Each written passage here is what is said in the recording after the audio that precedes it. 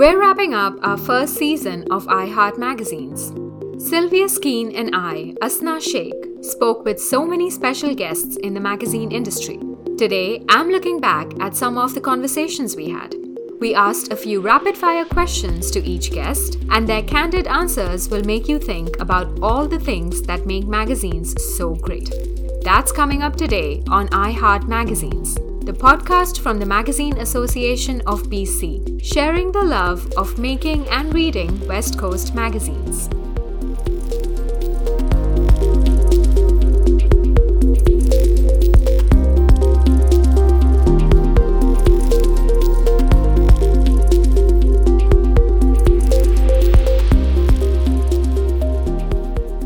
So, obviously, the first question Sylvia and I asked each guest was, what do you like about magazines? Seems an obvious one, I know, but boy does it get people talking. Andrea Bennett, an award-winning writer and the managing editor at The Tyee, put it perfectly. The special thing about magazines is variety and narratives. And more than one person pointed out that most emerging writers start out with getting published in magazines. Leah Edwards, a previous program and comms manager at the National Media Awards Foundation, and writer and editor Lou Palmer were both keen to point this out. And here's award-winning writer Carly Baker speaking on this. I would say they are the best place to learn about what's going on and what's coming up creatively and socially. There is just something special about the magazine format. Dave Musgrave, content director of BBC History's History Extra podcast, puts it quite well. Have a listen. I think content curation is still a skill and an art, and there is something that editorial people can deliver to a niche audience that is particularly aligned to magazines and periodicals. If you're interested in a certain topic, you can do your own research. You can go on the web and you can find stuff. But if you've got an acknowledged expert, someone who knows about content creation and editorial skills, then they can produce a product which really speaks to you. And I think that still holds true, even though we're moved in, far beyond the traditional origins of the print magazine into the digital space. I think it still very much holds true. Magazine makers are definitely pros at what they do, and that's because we have a special kind of audience. Award-winning photographer and writer Jesse Winter explains here. What we traditionally think of as magazine versus newspaper versus TV are starting to blur a little bit in the digital space. But what I really enjoy about the magazine approach to storytelling is that you have more time, you have more space. I find there's a little more room for nuance because the readership tends to be a little more forgiving. If you think of the audience for a book as deciding to engage with a book length piece requires a certain amount of commitment from the audience. And so that allows the storyteller a little more flexibility and a little more freedom to dive deep and know that the audience is going to be carried along through that with them.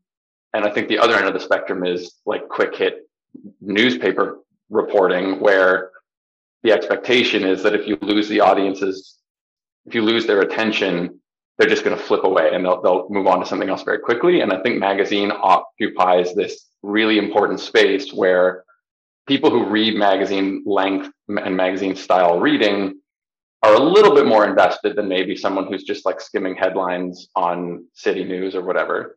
And that allows for a deeper and I think more nuanced style of storytelling that I really enjoy. The second question we asked our guests was about the last magazine they read. Get ready for some great reading suggestions. We got the usual big names such as The New Yorker, Wired, The Atlantic, The Rolling Stones, and we had some great Canadian names such as Subterrane. Jesse Winter suggested Maclean's long COVID issue, and here is Leah Edwards' great suggestion. I've been catching up with The Walrus. I just read their May issue on the promise of $10 childcare. Of course, magazines are not just print issues anymore. They haven't been for a long time. We asked our guests what their latest subscription related to a magazine was. Founder, publisher, and editor-in-chief of Canada's National Observer, Linda Solomon Wood, had recently subscribed to Bloomberg to keep up to date with news and events. Leah Edwards subscribed to the Narratives newsletter. Andrea Bennett's subscription was to Anna Maria Tremonti's Welcome to Paradise podcast about love, marriage, and a secret history of trauma. Lou Palmer subscribed to the Black Warrior Review. Here they are explaining why. It's named after a river. It's not just only Black content, but it's about, it's just the editor. Like, the work in it is just consistently so good every single time. All these great responses just go to show how rich the world of magazines really is. And another thing that makes magazines great? The people who work at them. We asked our guests who they admired in the industry. Shout out to Shailene Knight, a great writer and mentor with BC origins, who is Carly Baker's inspiration. Have a listen here. A lot of folks, and quite frankly, anyone in the industry who is able to find the capacity to work right now at all, whether it's creatively or otherwise. But someone I have been thinking about a lot recently is Shailene Knight. She is a writer, a literary agent, and she does a ton of boots on the ground work to help emerging writers. But also, this is very important, she also makes time for herself. It's not the rise and grind that I'm talking about here so much as her generosity to everyone, including herself. I really admire that. And you can hear the admiration in Linda Solomon Wood's voice as she speaks about Monica Bauerlein at Mother Jones. I am a big fan of Monica Bauerlein at Mother Jones. And I really admire her because she's CEO of Mother Jones, and she writes these phenomenal letters that convince people to subscribe and to donate that are just like set the industry standard because they're so full of passion for the journalism they're doing. She articulates it so well. She weaves it in with, the issues of society, and it's amazing. And also she works with a guy named Steve Katz, who's the publisher. And I think Steve is just a wonderful magazine publisher. Magazines require a lot of thought and care from the people who make them. So what is something that drives people on as they work every day? We asked our guests, and they had some incredibly thoughtful answers. Here's Andrea Bennett's advice. Same answer as before. Be thorough, be thoughtful, be fair, be interesting. Carly Baker has great advice, whether you're a magazine professional or a writer, on what to keep in mind as you start work every day. I love the fact that this makes it sound like I work every day, which we will just go with. But no matter how intimidated I am, and I'm always intimidated right before I start work, it's going to feel pretty great once I actually get started. It's great once you actually get your start, but you got to start somewhere. And origins are often not that glamorous. Andrea Bennett did their share of unpaid work. Unpaid, I used to make zines with the Kazoo Art Collective in Guelph, Ontario. Paid was the poetry editor for Prism International. It's still work if it's unpaid, I would say. Travel and lifestyle journalist Lisa Cadane has an endearing response to this question. I published my first magazine story for Outpost magazine, a travel magazine out of Toronto, I believe, in 1999 or 2000. It was about a silver mine in Bolivia. And I think I got paid $500, which at the time was like a crazy amount of money. It's important to remember that you might have humble beginnings outside of the magazine world, but that doesn't mean you can't make it in. Here is multidisciplinary artist Adele Arop talking about her first job.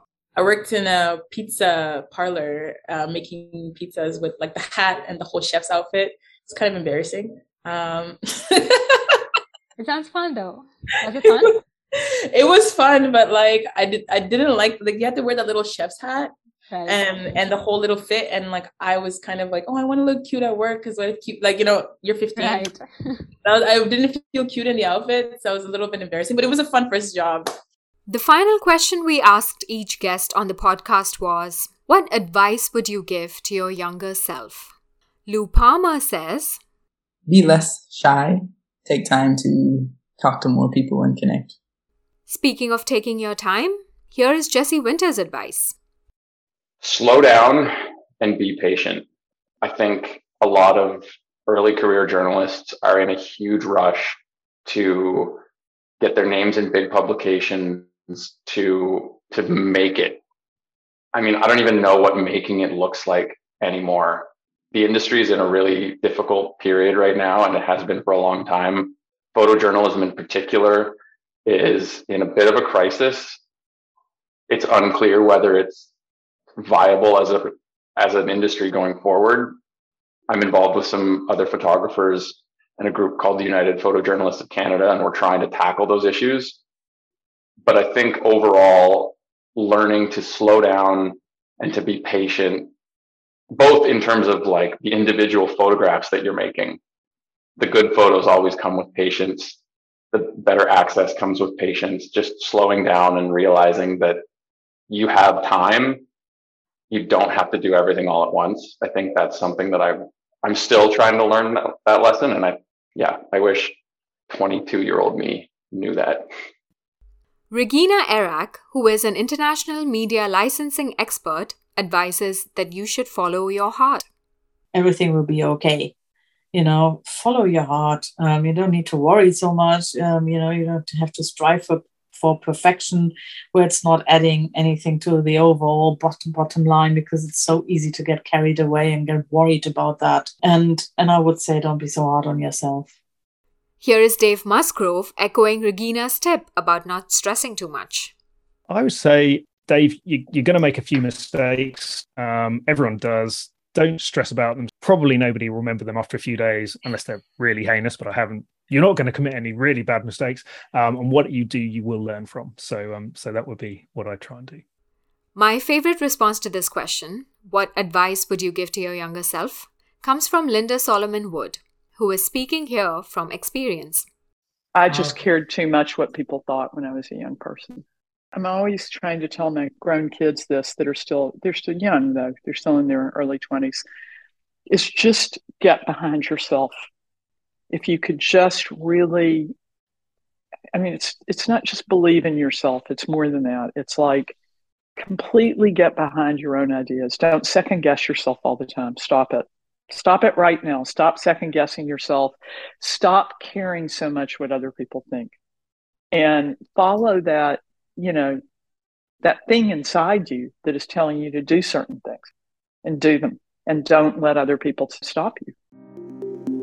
And that wraps up this episode and this season of iHeart Magazines. We spoke with a wonderful cast of writers, editors, and magazine makers in BC and beyond. You can listen more from each of the people you heard from in this episode. Just go back to our earlier episodes for their interviews and readings. And if you want to learn even more about what you heard, head to maxbc.com. You can also find us on social media, on Facebook at MagazinesBC, on Twitter at MaxBC, and on Instagram also at MaxBC. If you like what you hear, please hit like or follow on your podcast app or rate our show. If you use Apple Podcasts, consider leaving us a review. It helps other folks find the show. iHeart Magazines is made possible thanks to financial support from the Government of Canada, with additional funding by Creative BC.